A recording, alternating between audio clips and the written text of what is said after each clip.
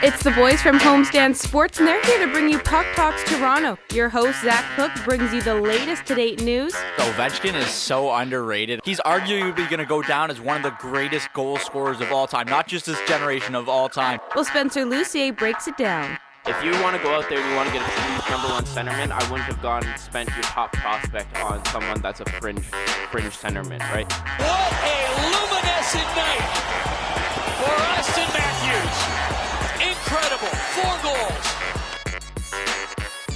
goals. What's going on this morning? It's an interesting morning, that's for sure. I'm Zach Cook, joined alongside Spencer Lucier. Leafs, they've won 2 straight games, but, off the top, I'm going to get some stuff off my chest here. A lot of Leaf fans have been giving us Montreal Canadiens fans a lot of shit lately, and I mean, rightfully so. The Habs, bottom of the Eastern Conference, pretty much. Not exactly a lot to look forward to in regards to the future for these Montreal Canadiens, but the one thing that the Habs do have is a goaltender by the name of Carey Price, and regardless of his statistics this year, he is still one of the best goaltenders in the National Hockey League. I don't want to hear Leaf fans comparing him to Frederik Andersen and his $5.25 million cap hit.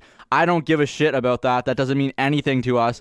We have one of the best goalies in the National Hockey League. Yes, I just said we. I am part of the Montreal Canadiens. And it just doesn't make a ton of sense to me why you're comparing a Frederik Andersen to a Carey Price. You have Austin Matthews down the middle of the ice. Stick with what you have. Let's just relax a bit. Let's pump the brakes. Let's not get ahead of ourselves here. Frederik Andersen, he's a great goaltender, but he's not Carey Price. I don't care what his cap hit is. If it's half of what Carey Price is, I'm taking Carey Price every day of the week. And I just really needed to get that off my chest at the top of the show, Spencer.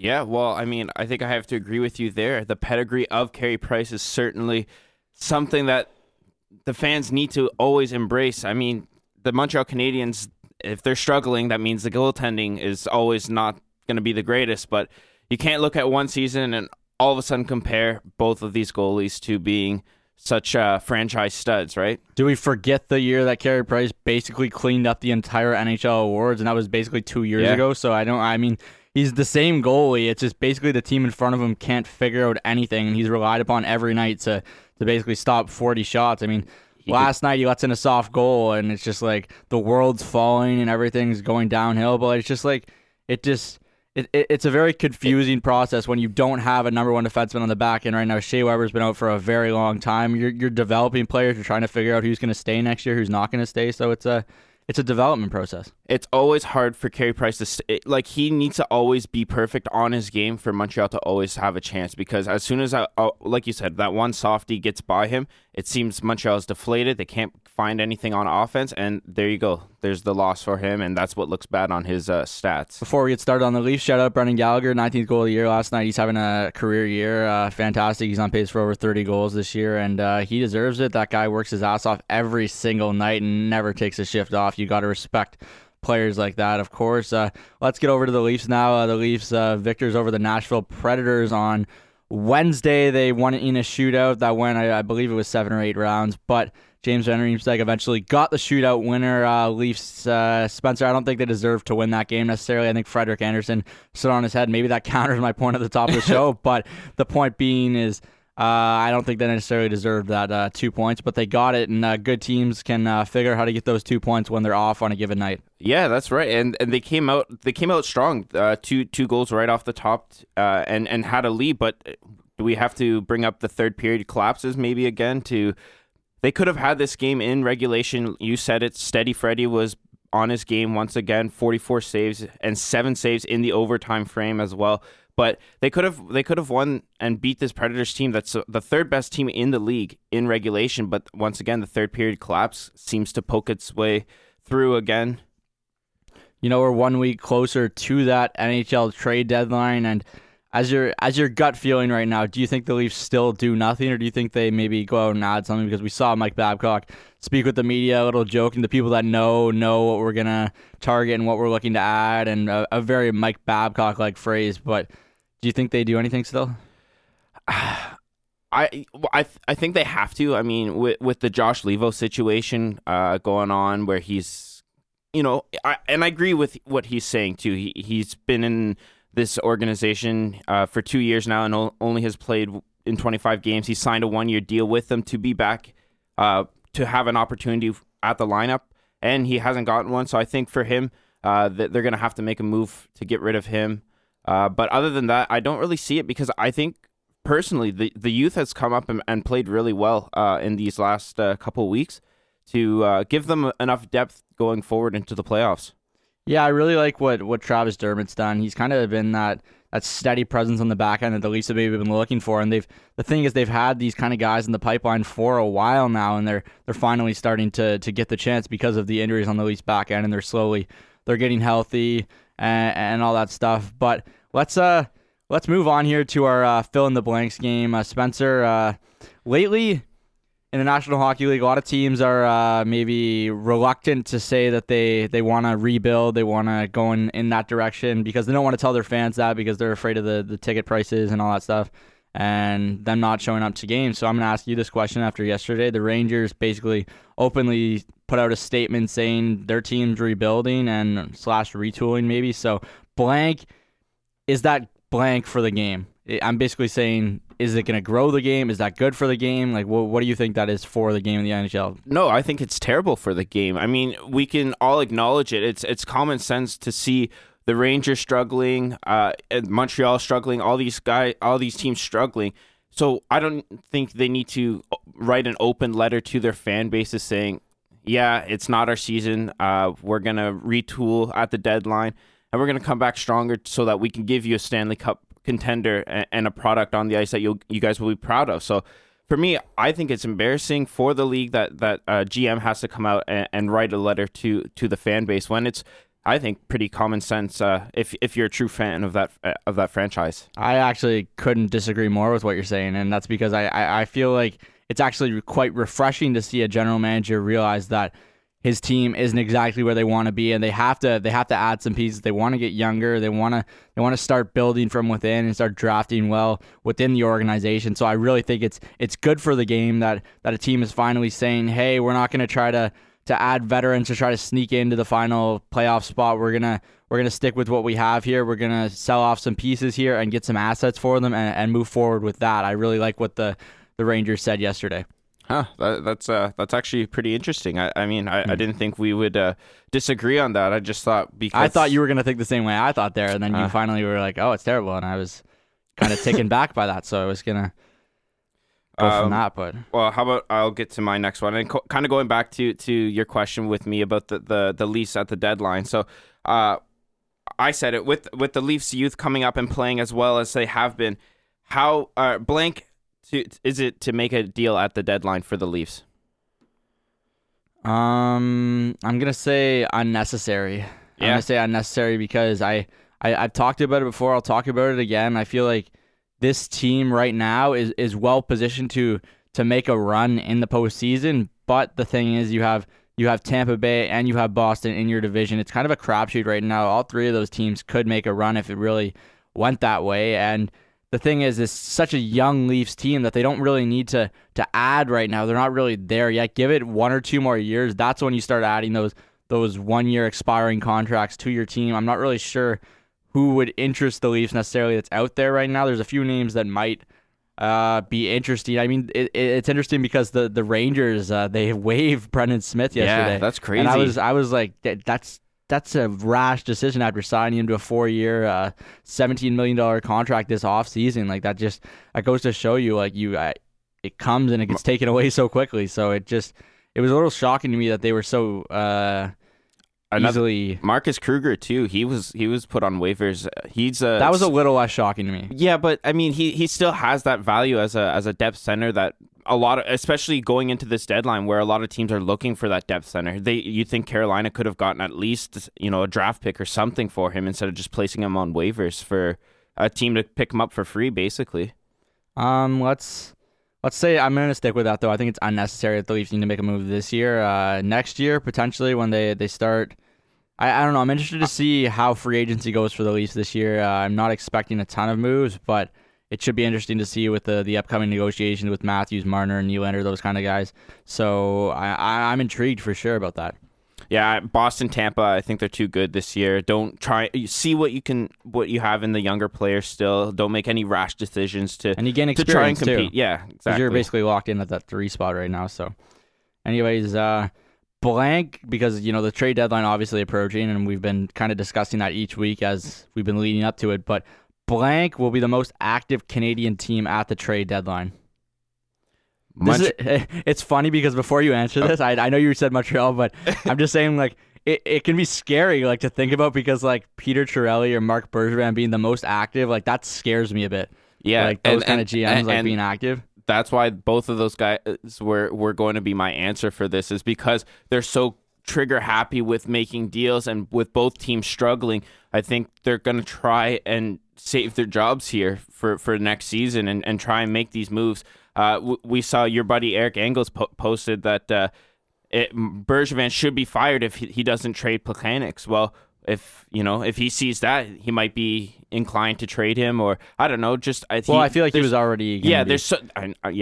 Probably not seeing a reporter's report and saying, okay, I'm going to trade him just based off of that is how the GMs work. But I think just because both of those GMs are pretty happy with making deals, I think that's why Montreal and Edmonton will be the two busiest teams at the deadline. Well, like, I was reading a few interesting things about Montreal lately, and the one asset they really have is cap space. They have so much cap space, the ability to take on some cap from a team. Maybe it adds value. You can add some more value back if you take on a bigger cap hit, so that can definitely be intriguing to some teams. And Thomas Plekanec obviously likely to be dealt by the deadline, but there was talk of him potentially being re-signed. But after the season would hopefully be more likely of him to be a rental for a team and then come back after the Stanley Cup playoffs, because he's still a valuable shutdown center in the National Hockey League, and that's something that a lot of teams are looking to add.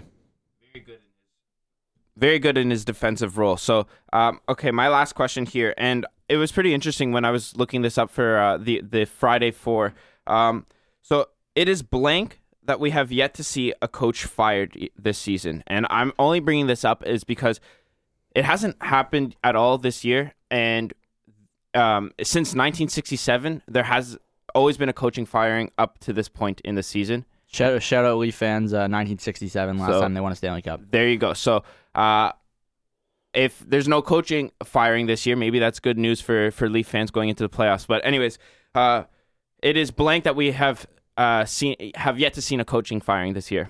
Well, the teams I look at that potentially could have a coach fired, whether it's an Arizona, Vancouver, Chicago. That's an interesting one for me. Chicago, like a veteran coach like Joel Quenneville, one of the best coaches arguably in the National Hockey League, and they're sitting in the 7th, very last place in the Central Division. I just don't know how you part with a guy that's won. What about two Stanley Cups? Vigneault in New York, part of the retooling for Gortman and Sather over there, could be on the I could see that, but I still think he's also a good coach. But sometimes I guess you need that change of voice in the dressing room. But It's interesting because you look at a team like Montreal too. Like, you're not going to fire Claude Julien after giving him so much term and money on his contract, and I don't think he necessarily deserves to be fired either. But then you look at other teams like Carolina. I think they're underachieving a bit. But when you're getting goaltending as bad as they are, the old saying, show me a good goaltender, I'll show you a good coach. It's pretty inclined to put that into place there. But Arizona, they've been god awful. I don't necessarily think Todd McCullen's job's safe in Edmonton either. That's one to keep in mind. But I think it's pretty crazy that no coach has been fired, just because there has been a lot of underachieving teams and teams that necessarily had a lot higher expectations headed into this year. Yeah, by this point last year, there have already been 4 coaches fired, and then the Valentine's Day firing of Michel Therrien and the replacement of Claude Julien in a week's time, dating back to last year. So. Yeah, I was actually pretty shocked to see that as well, considering we've seen coaching firings to Gerard Gallant basically getting into a taxi and leaving his team to, the replacement of Julien and Therrien last year. So I thought it was pretty crazy that we haven't seen one either. I still remember being on Twitter, and I was in a reporting class and being on Twitter and seeing Claude Julien had been hired by the Canadiens and Michel Therrien had been fired. I literally started screaming and interrupting the whole class. Like, producer Ferguson could definitely attest to that. That was one of the highlights of my year, and not a lot of people understood my joy, but not a big Michel Therrien fan, that's for sure. I can say that much. Let's welcome that producer into the booth for a little front page news. We're going to discuss what's going on in the hockey world. Definitely a lot to talk about right now, so we'll see what she decides to bring to the table in this one. But Spencer, you got to wonder what's exactly going to take place coming into the deadline. There's so many teams that have a lot of aspiring goals headed into the postseason, but you really got to wonder what's going to happen. All I want to see is a deadline like the basketball one we just saw yesterday. Never going to happen. It just can't. Wait, that was one of my questions. Sorry. She comes into the studio, just puts her hand up, stop talking. Like, Is the NHL deadline going to be half as exciting as the NBA one? not even close, and I feel so bad for like the hosts, like James Duthie on TSN. It sucks so much that there's probably gonna be like 3 trades, and like one of them's gonna be like a depth center on the 4th line, and you're just like, why am I even spending 8 hours watching this? It never lives up to the hype. I just remember like 4 years ago when the Habs traded for Thomas Vanek. That was hilarious because it was like a mystery team, and like they're like, oh, they're just eliminating teams off the list, and it's like, oh, Montreal comes out of nowhere. But otherwise, it was a little strange. See, I think it'll be a pretty interesting one because there's so many bottom-dwelling teams. The Atlantic, there's the 3 that are already in the playoff position, and then everyone else is trying to either sell or trying to retool a bit. So I think it could be a pretty interesting one because of how many bottom-dwelling teams there are in the NHL. Well, what about, like, do you think it's because of the cap? The cap that the trade deadline hasn't been that exciting? I think it has something to do with it, but at the same time, it feels like there's. I thought about this a lot yesterday. In the NBA, there's so many teams that basically know they have no shot at winning the NBA title, whereas in the NHL, there's so much parity that it makes you like kind of reconsider. Well, we have to kind of stick with the course. We're not going to sell off because we're 3 points out of a playoff spot. Whereas in the NBA, it's like, well, we're not going to be Golden State. We're probably not going to be Boston, Toronto, or Cleveland. So we might as well just stop doing what we're doing and sell off our pieces, because that's why there's so much movement in the NBA, and I love it as a fan of the sport, but it just kind of sucks when you want more movement in the NHL and you just kind of think you're not going to get it. Yeah, the cap certainly plays a factor into it for sure. I mean, and because you said the NHL, it flip-flops all the time, right? There hasn't been that. Like the Chicagos and the Pittsburghs, the dynasties like that, there are very few of them, and the other teams flip-flop back and forth. They don't want to make rash decisions just based off of one trade deadline. Makes sense. All right. So Alex Burrows, 10 games. Too much, too little? I'm going to say too little. It just made no sense what he was doing in that play. Like there was no answer, and I kind of like that he threw out that statement after and was basically like, don't ask me about this again, because it made no sense whatsoever what he did there. And to be a superstar like Taylor Hall, having that done to him, there's no excuse for it, and it should have been highly suspended. It was 10 games. Like, I'm happy they got that part right in the sense, because 10 games is like, what is it, one? I can't do math. I'm too tired. Yeah, don't even start the math of that. But it's a lot of games, and he definitely deserved every one of them. But I think the NHL could have gone to like 15 or something. Yeah, if I had to pick, it would probably be over 2. I mean, 10 games is, I thought, pretty suitable for the case. I mean, I think he's only had one other suspension, so second time.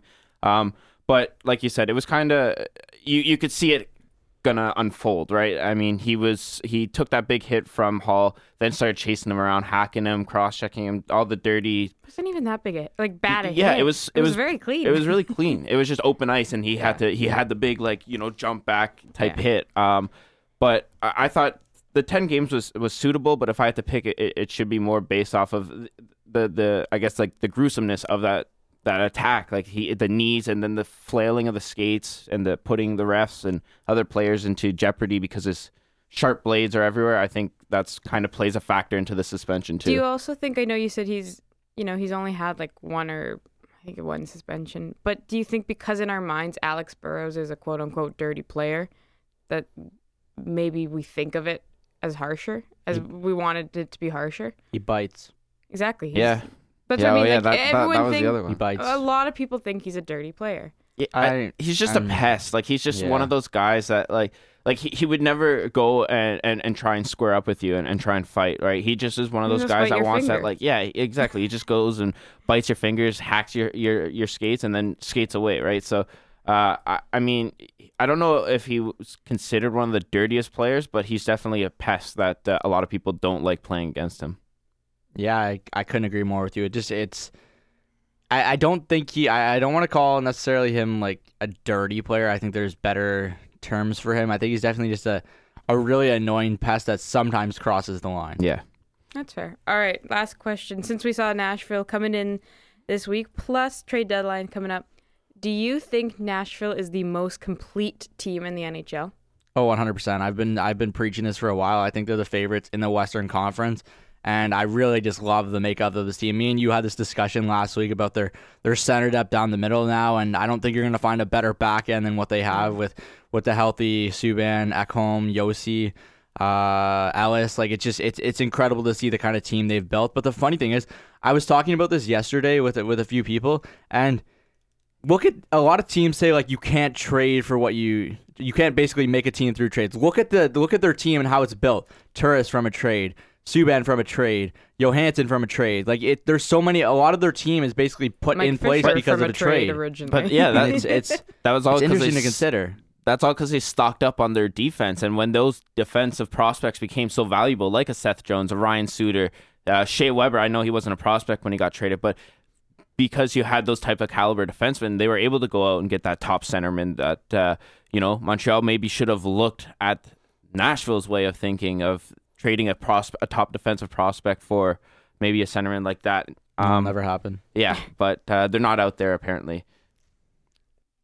Well, at the same time, Haley, always a pleasure in the booth with us. Some good front page news to go off of. There's a lot going on though. Like it's the trading deadline in a couple of weeks. There's a lot of news. Mark Scheifele's healthy for the Jets now. That's a big addition. I mean, can you get a better trade deadline addition than a healthy Mark Scheifele? They went like 10-2-3 without him too. Like they survived without him. That's a really good team, and we've been talking about this for a while as well. Like, are the Jets contenders? I think you have to. I think you're riding a hot goalie right now in Hellebuck, and your forward core has been pretty solid. The fact that your top six is clicking so well like that, and the addition with Mark Scheifele coming in, it only bolsters that to being at their peak performance earlier on in the season. So I think they have a serious chance at being a contender. I mean, they're in the same division as Nashville and are leading that division now. So I think you have to give a serious look to the Jets come playoff time. Like, I'm looking out west right now, and right now the playoff teams would be Nashville, Winnipeg, St. Louis, Dallas, Minnesota, Vegas, Calgary, San Jose. So there's some teams in there that maybe make you wonder, but like I'm still kind of surprised that St. Louis is where they are. I mean, they built a good foundation there, but I was never sure if the offense would necessarily come to fruition. But then again, Braden Shen was a really good addition. I think he's paid dividends for this Blues team. But then you cross over to the Eastern Conference, you got Tampa Bay, Boston, Toronto, and then you have Washington, Pittsburgh, New Jersey, Philadelphia, Columbus. Like, I'm more intrigued by what's going to happen in the Eastern Conference, I think, than I am in the West. But I think Nashville is a favorite to potentially come out of the West, and I think their biggest challenge might be Winnipeg right now. Yeah, being in the same division, and the couple games that they've already played this year have been really close games, and I think you have to give credit to Blake Wheeler too. I mean, he went from the wing to center when Scheifele was out, and he played admirably, and was still their best player. So I don't know. I really like this Jets team. They're a big, heavy team, and the only thing I could see them slowing down with is injuries again come playoff time. And like at the same time, I want to give a lot of credit to Vegas. I love that they're 36-14-4, and they have 76 points. They're atop the Western Conference. I just don't know if they're built for the playoffs. I really don't. I love this record. I love this story. I don't know if they're built for the playoffs. I want to see if they actually, add at the deadline rather than sell. I haven't heard anything about them. No, because they kept they still have David Perron, they still have James Neal that they're on their last. They haven't locked them up yet. They did for Marcia, so they re-signed him, but they haven't locked those guys up yet. And I want to see if they're gonna actually say, you know what, this is a pretty crazy run, what we're doing, but we still got to look to the future, or you just try and run it and add. So I think that'll be the biggest team at the deadline to tell whether where they're going to be in the playoff time. And one last question for you before we shut this baby down. Best Canadian team with the best shot to win the Stanley Cup this year. Who is it between Calgary, Winnipeg, and Toronto? I think Winnipeg. I think Winnipeg has the best chance out of those three teams. Yeah, I'm hard pressed to disagree with you. I really like what they've built there in Winnipeg. You know what? We have some event coming up next week. I think it's on the 15th, Spencer? Yeah, I believe. So back at Rivoli again. Chris Johnson. We'll be there. You can come say hi to us. We'll probably be handing out tickets at the door because that's what we do. We're not yet podium famous. We will be at the next show in March after that, but right now we'll be just chilling, handing out your tickets and letting you into the event at Rivoli. It's always a great time there. Great food, new merch great table. drinks, new merchandise table. There's lots going on when you come to these homestand sports events. It's always a great time. You learn so much. I mean, every one that we've been to, whether it's a couple weeks ago when we saw Blue Jays general manager Ross Atkins, that was just a very interesting experience. You learn so much from these people and so many tricks inside the business. So it'll be very exciting. So don't be afraid to come say hi to us. If you're at the event, we'll be likely manning the doors. But for now, for Spencer Lucier, I'm Zach Cook, and we're out.